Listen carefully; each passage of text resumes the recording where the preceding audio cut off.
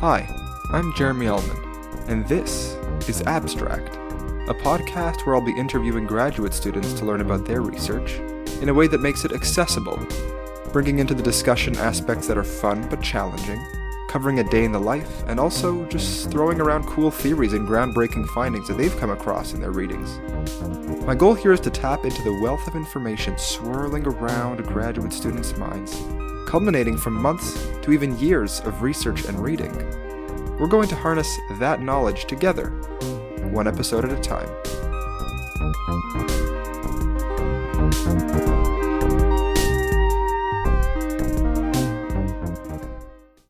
On today's episode, we cover many topics, including but not limited to post-traumatic stress disorder, or PTSD, different types of stress, mental illness and trauma, treatment programs and meditation, and the resurgence of hallucinogenic drugs in clinical psychology. Episode 19 is happening right now, so let's go. Emily is a fourth-year PhD candidate in clinical psychology at the Pacific Graduate School of Psychology at Palo Alto University. She's accrued a wealth of clinical experience in the field, working in hospitals, primary care, and outpatient settings, including McGill University's Douglas Mental Health Institute. She's currently at the San Francisco VA, working with veterans who experience health-related conditions. She's also working on assessing and evaluating diagnoses of serious mental illness, for example, schizophrenia and bipolar spectrum disorders, for studies that are examining the effects of oxytocin on improving social connectivity, as well as the risks and benefits of psilocybin across a wide range of psychopathologies and serious mental illnesses. Emily's clinical interests include other phenomena such as insomnia, chronic pain management, weight management, and obesity. She's also studied cognitive processing therapy and prolonged exposure treatments in veterans with PTSD at the VA's National Center for PTSD. Her dissertation title is Post-Traumatic Cognitions and Health Behaviors in Recently Traumatized Treatment-Seeking Civilian Adults, which we will discuss in great detail. She's got aspirations to pursue a career with both a clinical and a research focus. Emily also loves anything to do with dogs, nature, and scuba diving, among a plethora of other fun and exciting hobbies. I'm thrilled to have her on the podcast today. So without further ado, Emily, how's it going? Thank you for having me, Jeremy. I'm doing great. It's very warm and sunny here, but there have been fires recently. So from what I saw, it was also recommended that you wouldn't even leave your house. Right. Because the air quality was so poor. Yeah, so we were really stuck indoors with a double whammy of COVID, needing to social distance, and not being able to go outside due to the air quality. So that was just really bizarre. And yes, my productivity was just completely declined. It's better now that it's sunny, so good. I can't complain. I'm glad to see that things are looking up, at least on that front. That's great, because we can all use a good amped up energy and focus. So we're going to keep sapping energy from this lovely weather that you've got, and that will fuel the energy on today's episode. So if you're listening, thank you for being here. We're going to hop right into things. If you were with us last episode 18, then you might have noticed that things got a little bit shorter in terms of the focus and the speed, and we're just kind of trying to chug through here, get as much information packed into each episode as possible, while also keeping the listen time down. So we're going to try to do the same thing today, taking a bit of a different approach. Instead of running through 3 different levels of complexity of a topic, given that Emily has such a wide variety of experience and a wealth of knowledge, I want to try and tap into as much of it as possible in a broad way. So that's kind of the general framework of how we're going to do things. Sounds good. Good? Mm-hmm. Okay. So, I mean, we had a jam-packed introduction here. Given that you're a clinical psychologist, or at least working towards becoming a psychologist, you work with clinical populations, people who experience mental illness. Yes, that's right. In a lot of different types of mental illness as well, in different settings too. Since I'm a graduate student, we're sort of expected to juggle a lot of, coursework, research, clinical training, as well as writing our dissertations and trying to get a well-rounded resume. So we really do it all. Yes. It's pretty cool that you're able to get that experience early on and that you aren't just kind of pigeonholed early in your career, because that will allow you and your colleagues to, potentially go on to have fruitful careers in very varied fields. So that's great. You did specifically mention that you work with the Veterans Association, or with veterans specifically. Is there a reason for that? Do you have a personal connection to it? How did you get into that? I think what led me to work with veterans was just my interest in post-traumatic stress disorder. Mm-hmm. And I think that, due to personal experiences of experiencing trauma in my family and in different ways, I sort of gained an awareness of what is really happening and how multifaceted reactions to trauma really are and how common they are. So I became really interested in how certain people are able to recover from traumatic experiences versus others who may struggle a little bit more. So that kind of led me to my first research externship at the National Center for PTSD, where I learned more about implementation, dissemination of different evidence-based treatments for post-traumatic stress disorder. And then that sort of eventually led me to working with veterans, because they are a very fascinating population. It's interesting as a Canadian, because we don't have the same view or the same structure of the military in Canada, right? Mm-hmm. It's more common in America to go into the military, and there's a larger population. And I think that's sort of just what led me to working directly with veterans in clinical care. And it's been so lovely and interesting and rewarding and challenging. That's super cool. That's sort of my story of how I ended up there. And this seems to be something that has continued to be a focus of yours. It isn't that you just had a quick stint working with veterans and then you went on with your life. You actually found a very special place in your heart for veterans and for things that they might suffer from, like PTSD. Mm-hmm. In what other clinical populations do we find PTSD has the highest incidence outside of veterans? Yeah, so it's, I guess, a common misconception that all veterans have PTSD. A lot of them, yes, do, as a result of combat experience and just being deployed. There's a lot of things that can happen. But a lot of them also don't have PTSD because of the things I was just talking about before. Some are really able to recover, and there's certain factors that go into that. And others, they do struggle more after experiencing a traumatic event. I would say probably veterans do have higher incidences of PTSD just because they have more exposure to combat, more exposure to different potentially traumatic events. But I also work at a clinic called the Early Intervention Clinic that actually serves civilians. That's where I got my data for my dissertation on. So I sort of have seen both sides, like civilians with PTSD, also veterans with PTSD as well. So I would say that's a tough question in the sense that there's so many different factors that go into why someone develops PTSD versus not. But common traumatic experiences that I work with would be like car accidents, rape, assault, any type of suicide, homicide, or sudden death, bereavement. And then even just like adjustment to a really intense disability or disease of some sort that takes a lot of re-navigating your life, which could be traumatic too. So across the board, there's a lot of different things. There are a lot of ways to develop PTSD, unfortunately. Yes. It doesn't just have to be the product of being somebody who went to war. There are other ways. Definitely not. And I think the field is sort of, it took a long time for the field of psychology to realize that, but that was a main belief for a long time, that only if you went to war, you got PTSD. And then over the years, there's just been a lot of refinement of the DSM-5 criteria, which is the Diagnostic Statistical Manual of Mental Illness, realizing that there's other things that happen in life to just, regular civilians who also had similar emotional reactions and symptoms. So now in the field, it's pretty recognized, but it didn't used to be, which is interesting. Mm-hmm. PTSD is a very well-known acronym. Post-traumatic stress disorder is something many people know about. Are there other post-traumatic disorders, and are there other stress disorders that are not PTSD?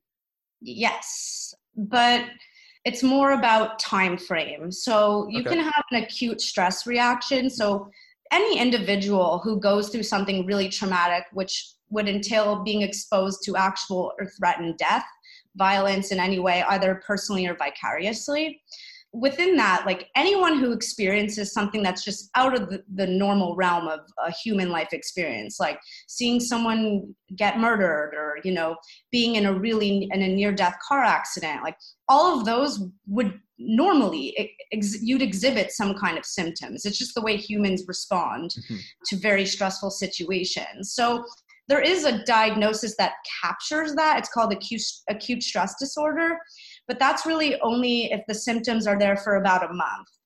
PTSD would really be if it's expanding past that month and really impacting you on a social and occupational level, where your functioning's impaired and not able to do what you once were, feel able to do what you once were due to that emotional distress. But there's different subtypes of PTSD. So you can have like a dissociative subtype, which means like you can kind of emotionally numb yourself by distancing yourself from the memories that come up that are intrusive. You're maybe not remembering important aspects of the event or parts of yourself too. You might feel disconnected from yourself or others or even from reality. But apart from that, there's also adjustment disorder, I would call it, which is pretty common. It's just going through an experience that you're adjusting to, right? And it's not feeling right at that time. And yes, there's a disorder for almost everything. I was going to say, I feel like everybody's had to adjust to something in their life. The DSM, I know it appears that for any disorder, you just need to basically check off a number of boxes of criteria, and somebody could say you have this sort of disorder. Yes. The way I like to think about it, which is a little bit more, it gives me peace of mind that we're not just like diagnosing front, left, and center things that are not really pathological, is really that last criteria in the DSM that states the symptoms must be causing really functional impairment and distress. You can have PTSD symptoms, for example, but not be distressed by it. You won't have the disorder. Mm-hmm. That's a great nugget right there. Can you actually say that one more time for us? Yeah. So basically, you could have symptoms of a lot of different disorders, let's just say, but if it's not really causing you distress, it's not really causing you impairments in your relationships or at school or at work, it's not necessarily a diagnosis. You need to be really distressed by what's going on, which is typically the case because what's going on is like not in line with who you want to be or how you want to behave, right? Maybe in some ways. So that's the biggest part there. That's great. This feels relevant to me in that I've always been interested in OCD or obsessive compulsive disorder because I have seen in myself certain obsessive and compulsive behaviors that I have not necessarily self-diagnosed because I don't know what the criteria are clearly, but after having read a case study about somebody who had OCD, I realized the big difference between myself and this person is that, just like you said, I don't experience distress due to the obsessions that I have with certain things or compulsions that I have with certain things. Right. It's almost just like a personality quirk. It is purely traits, right? We all have traits of different symptoms, but the biggest part is if we're not distressed by it, then it's not really something that we want to change. We're not going to seek treatment for it. Those aren't the people going in for treatment, but it is interesting. I think a lot of people self-diagnose. So maybe hopefully this could help certain people. Sure. We're not always completely accurate at knowing what that means. Right. So. That's totally valid. So let's just definitely, for the listeners, err on the side of caution when you get excited about diagnosing yourself. Take stock of whether you are actually being distressed on, also, as you were saying, there's this temporal element on a long time scale, or maybe monitor if something's more acute. And if it passes in time, then you know that you're home free. All right, break number 1. We're going to pick up the conversation where we left off in just a few moments. I just wanted to mention if you've seen any tracks on the podcast that seem a little bit different than others. One's called Chapter 1, 2, 3, 4, and so on. These are part of a rap album project, a supplementary study tool for a psychology class this fall. Feel free to check it out, but if you're into the podcast solely, then keep with the episode numbers. I'm curious, I know it didn't come out in the introduction, but in terms of meditation as a therapy, I've used it for myself in times of stress and anxiety, and it's helped me greatly. Is PTSD the kind of disorder where people can actually benefit from meditation, and have you seen any clinical applications of it? Yeah, so I can give you one example of how that might be something that could benefit certain patients, but how it might be something that actually in some cases could be a problem. Mm-hmm. And that kind of highlights the importance of, tailoring the approach to the individual patient that you're working with. On one hand, meditation can make you a lot more present and can really be beneficial for a lot of different disorders, including PTSD, and have helped a lot of people really connect more to the here and now and actually use those kind of relaxation skills if they are finding that they're having flashbacks or intrusive thoughts, really grounding themselves. It can also be useful for when you're having a dissociative experience to really connect back to the present moment and connect with, what you're seeing outside, what you're feeling on your body around you, where you are, all of those things. But sometimes, in certain cases, very rare, I'd say, but sometimes, meditation can, in some ways, cause more dissociation, if that makes sense. Like someone, maybe they can't meditate, they can't get themselves in that state, and that causes a lot of stress. Because imagine, like, the one thing you're supposed to do is relax, and it makes certain people maybe feel really out of control when they're not able to achieve that level of relaxation. But then it can also, in some ways, serve to reinforce avoidance, right? We really want people with trauma to talk. It's better to talk about what's going on rather than internalizing it. But rarely, I'll say this, that can happen where maybe or avoiding actually confronting what's going on through meditation. But I will say for listeners, meditation is definitely a very, very good thing to be doing. And I wouldn't worry about those few case examples I just shared because that's really rare, but I have seen it before. And like you said, as long as you're not using meditation as your only coping mechanism, exactly. these kinds of things should be spoken about with other people. I think so. There's some debate in like it is our trauma-focused therapies always the right decision for a patient. I think one of the biggest risks is that it's definitely front line and a gold standard treatment, and that anyone who comes in, that's the one thing that we'd probably want to give you first, right? Talking about the trauma, not meditation, but meditation could be as a coping mechanism on the side of that. And then there's some people who drop out of those treatments because they're too difficult to bear. It really requires going back into the past and making sense and rewriting your narrative almost in a way that's more helpful. So there's a big risk of attrition in those treatments, which makes sense because avoidance is a hallmark characteristic of PTSD, but that's what maintains it. And that's what I was doing research on a little bit before, was our trauma-focused therapy is always the only solution. What can we give to veterans or other people who need treatment, who want treatment, but aren't willing to go to that level of going back to their memories and things like that? So you talk about trauma-focused therapies in the introduction. To just harken back to that, you mentioned that you studied cognitive processing therapy and prolonged exposure treatments. Do these fit into the category you're talking about, or are these alternatives? That's great, listener. Those are trauma-focused therapies. So both of those require, in different ways, to go back and talk about what happened and why the event is causing continued distress and symptoms today. In cognitive processing therapy, it's more about actually writing down an impact statement, what happened to you. And then you work with the therapist to identify stuck points that keep you stuck in your recovery. I'm biased to that one. I love that therapy. I think that I've seen it work really well with patients of all different backgrounds and identity factors and trauma types as well.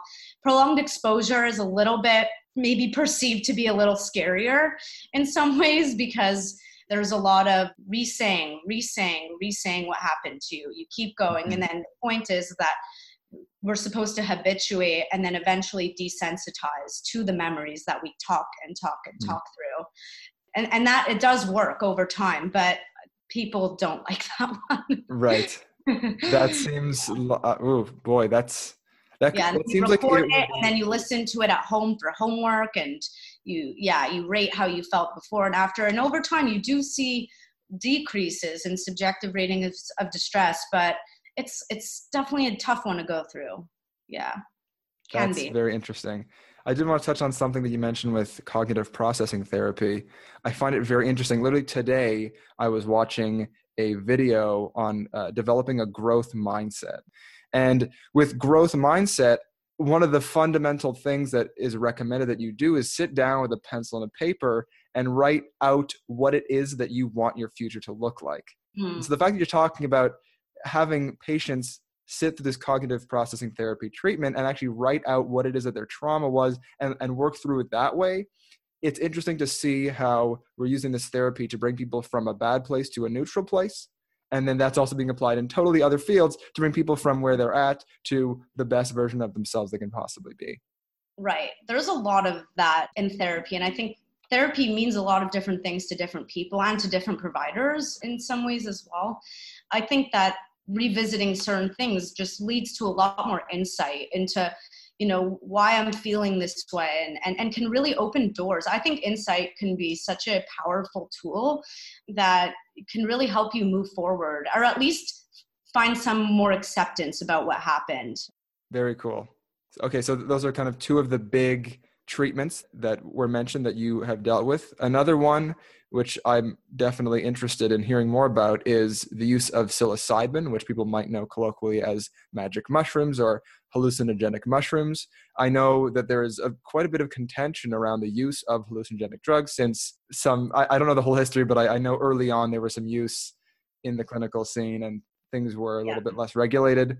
Now I know it's studies at Harvard gone awry. Yeah, exactly. Some weird things. So the fact that you're working with that, I'm curious to know how things might have changed, how strict it is now, and what it looks like to administer one of these treatments using psilocybin. Yeah. So unfortunately, I'm not due to COVID and other things. My involvement in certain aspects of the studies that are ongoing have been halted a little bit. Mm-hmm. So unfortunately, I don't have those answers for you, but I know a lot about what is going on. And yes, there is a lot of this revival around magic mushrooms and psilocybin specifically to alleviate a lot of distress that goes on with a lot of different end of life issues. And even now it's being associated with improving treatment resistant depression, which is pretty huge. So initially, yes, there were studies on LSD, which was made up in someone's lab by accident. And I don't know the whole acronym to LSD, to be honest. Lysergic acid diethylamide. Yeah, I would have botched that one, so I will not go there. But no problem. Acronym works well for me.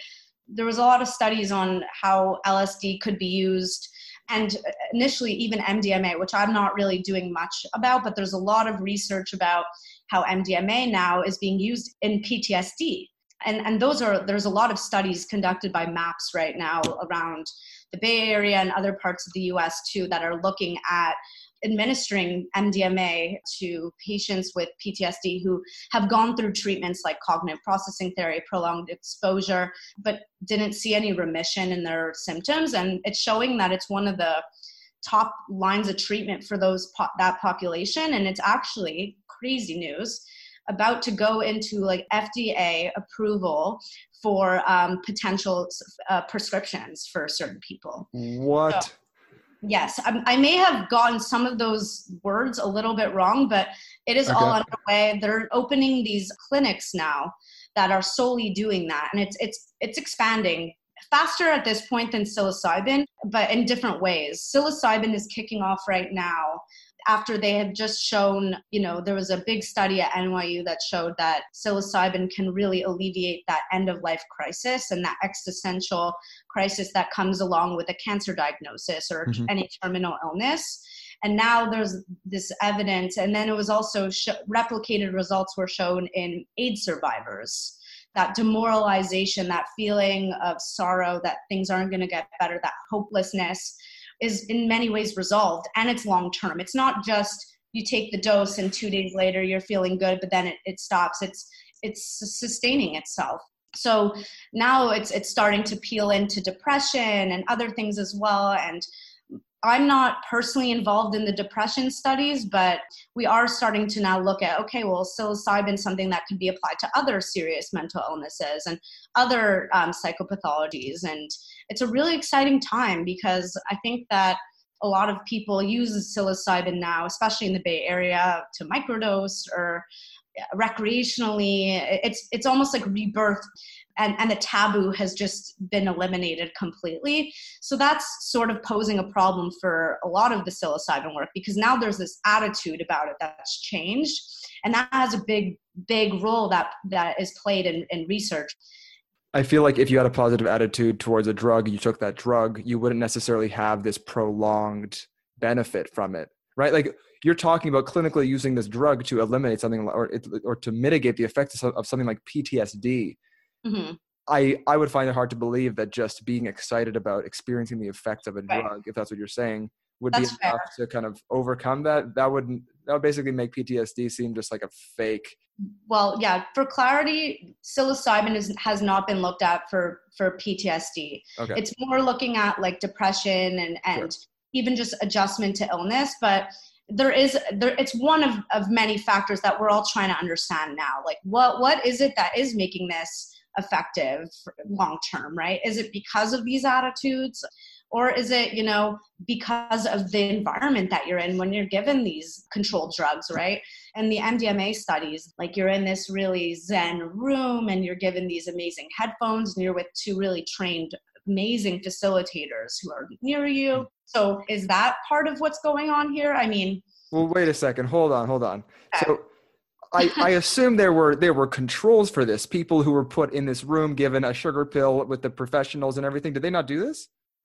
They have, and they also showed that they are also seeing good results too. And I mean, I'm not fully involved in MAPS. I'm not even remotely involved in What's MAPS? Yeah, they look at all the MDMA for PTSD studies. And of course, I'm maybe even like not doing them justice because I'm not really working in that, but it's similar principle.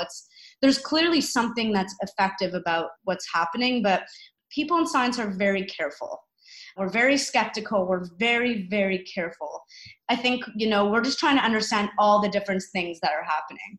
But I think an interesting thing that is coming up too with these questions, that the discussions that I've been a part of are, well, does that mean the therapist, the facilitator, do they need to know what psilocybin feels like and is experienced in order to be a facilitator for these sessions? Mm-hmm. And what makes a competent or effective facilitator versus someone who's not? There's those questions that are happening that are really interesting.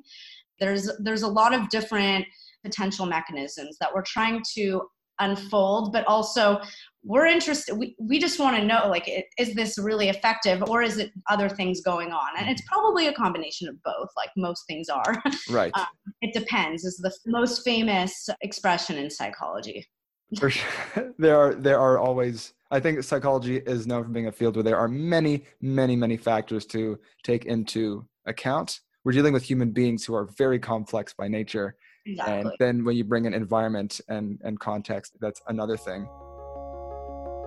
Second break of 2. We're going to close things up, talk about a couple more things in the last section of today's episode. For now, let it all sink in.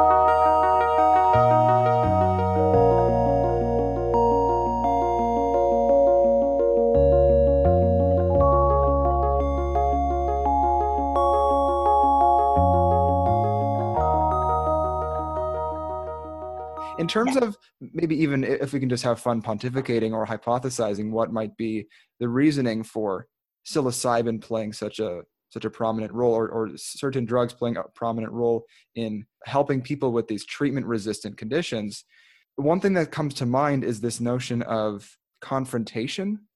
Sure. So, like, from what I've heard from reading about people's experiences with hallucinogenic drugs, I guess namely ayahuasca, which could be maybe more similar to like a mix between mushrooms and LSD, just something very intense. People tend to confront certain elements of their person and of their life in a very deep kind of way. So I guess a couple of things. One, is there any way that we can think about manufacturing this deep connection with some problem that you're dealing with? And maybe that's what you're doing by listening to recordings of yourself say that, talk about details of your experience in prolonged exposure treatments, but maybe there has something to do with this confrontation that allows you to really zone in on what the issue is for yourself. There's this expression, I think, in the world of psilocybin. It has something to do with finding meaning and insight. Another thing, I think psychedelics have the potential to unlock a lot of insight into yourself and into your world, into your environments, that you didn't maybe have those perspectives before. So that's why sometimes people come out of those experiences like feeling rebirthed or feeling like they understand themselves better, which is related to what you were saying about those things. I know that also it can make you a little more disinhibited. So people who maybe have a wall up or have been guarded at times, and maybe parts of them have been unlocked, or the door's been opened for different things that for many different reasons they haven't given themselves that time or space to explore. So I think that's one big reason why there's this hype around it. I also think that it gives people sometimes a new perspective, and sometimes you just need that shift. Sometimes we're really stuck and really not really sure where to go from there. And sometimes it's like almost a creativity boost, if you want to call it that, or a different way to see the world, a different way to see what you're going through. A lot of people come out of those experiences saying that I feel like there's so many parts of my life that are so trite and so insignificant, and I've been dwelling for years and years on these things, and it's been really holding me back. And now I just feel like I have this world around me. I have the beauty of nature, and I've seen it now. Like I've been reconnected with it. So you feel reconnected, which can, oftentimes give people a little bit more of a purpose and find meaning in their lives that they may have felt was lacking. With MDMA, it's really interesting. And I don't know all the biology, the neurobiology or chemistry of this, but what maintains PTSD over time is that fear response, right? You encounter something that brings fear or evokes fear in yourself, which kind of brings on all the other symptoms and then makes you, perpetually afraid of life and your environment and others, etc.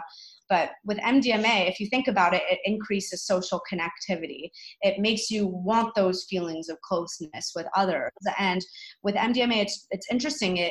There's effects on the amygdala, which is our brain's fear response that regulates, what we eat, what we're scared of. Like it activates our fight or flight system and regulates a lot of different other things in our bodies. And they're showing that there's mechanisms going on there that's attenuating that fear response.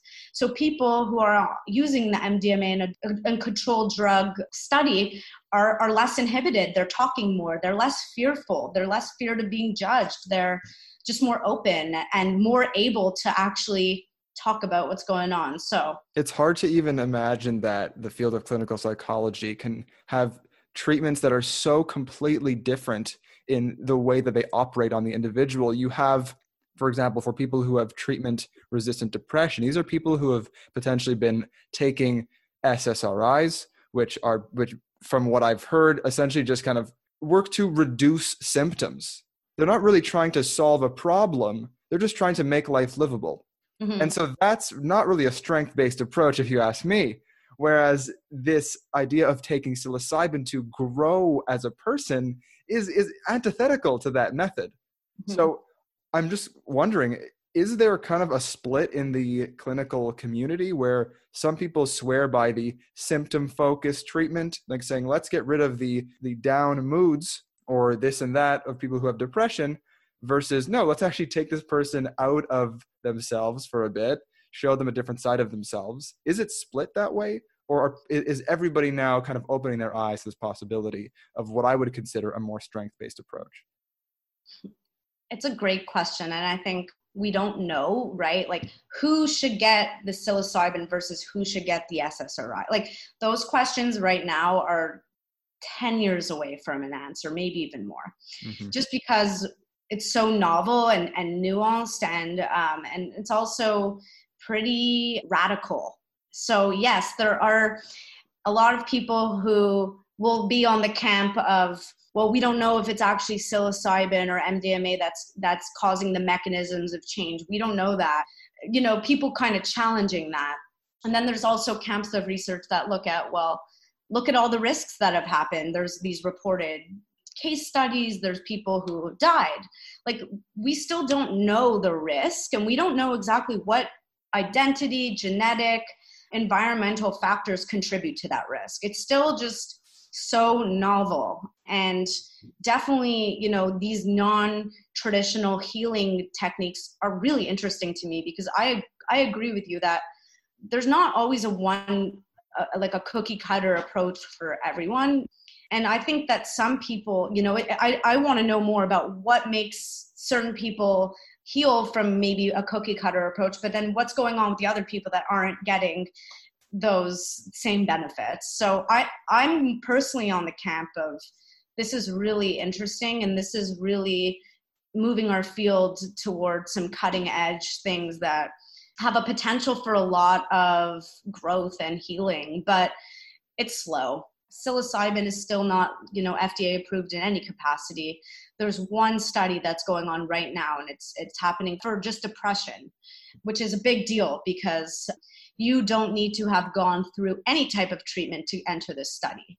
But because it's FDA controlled, it's going to be very stringent. And so do you see how it's going to take years, I think, but it's cool to be, early on in my career and early on in this new era to be a part of it and learn about it.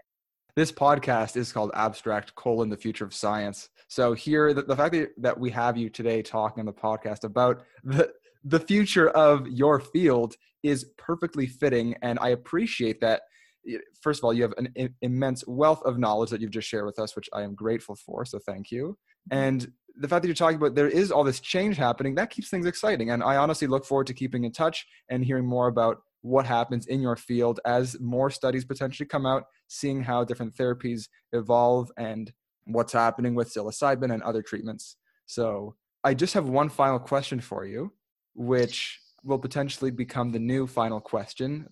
This question is, if I told you right now that there were 1,000 people listening to the next thing you're about to say, and you have 15 seconds to say it, what would you tell 1,000 people at this stage in your life, out of all the life experience you've had?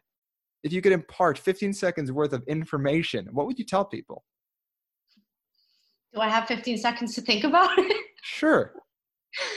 Oh, okay. I'm kidding. I don't need that long. I would tell you to not be afraid to get help. It's not as scary as you think.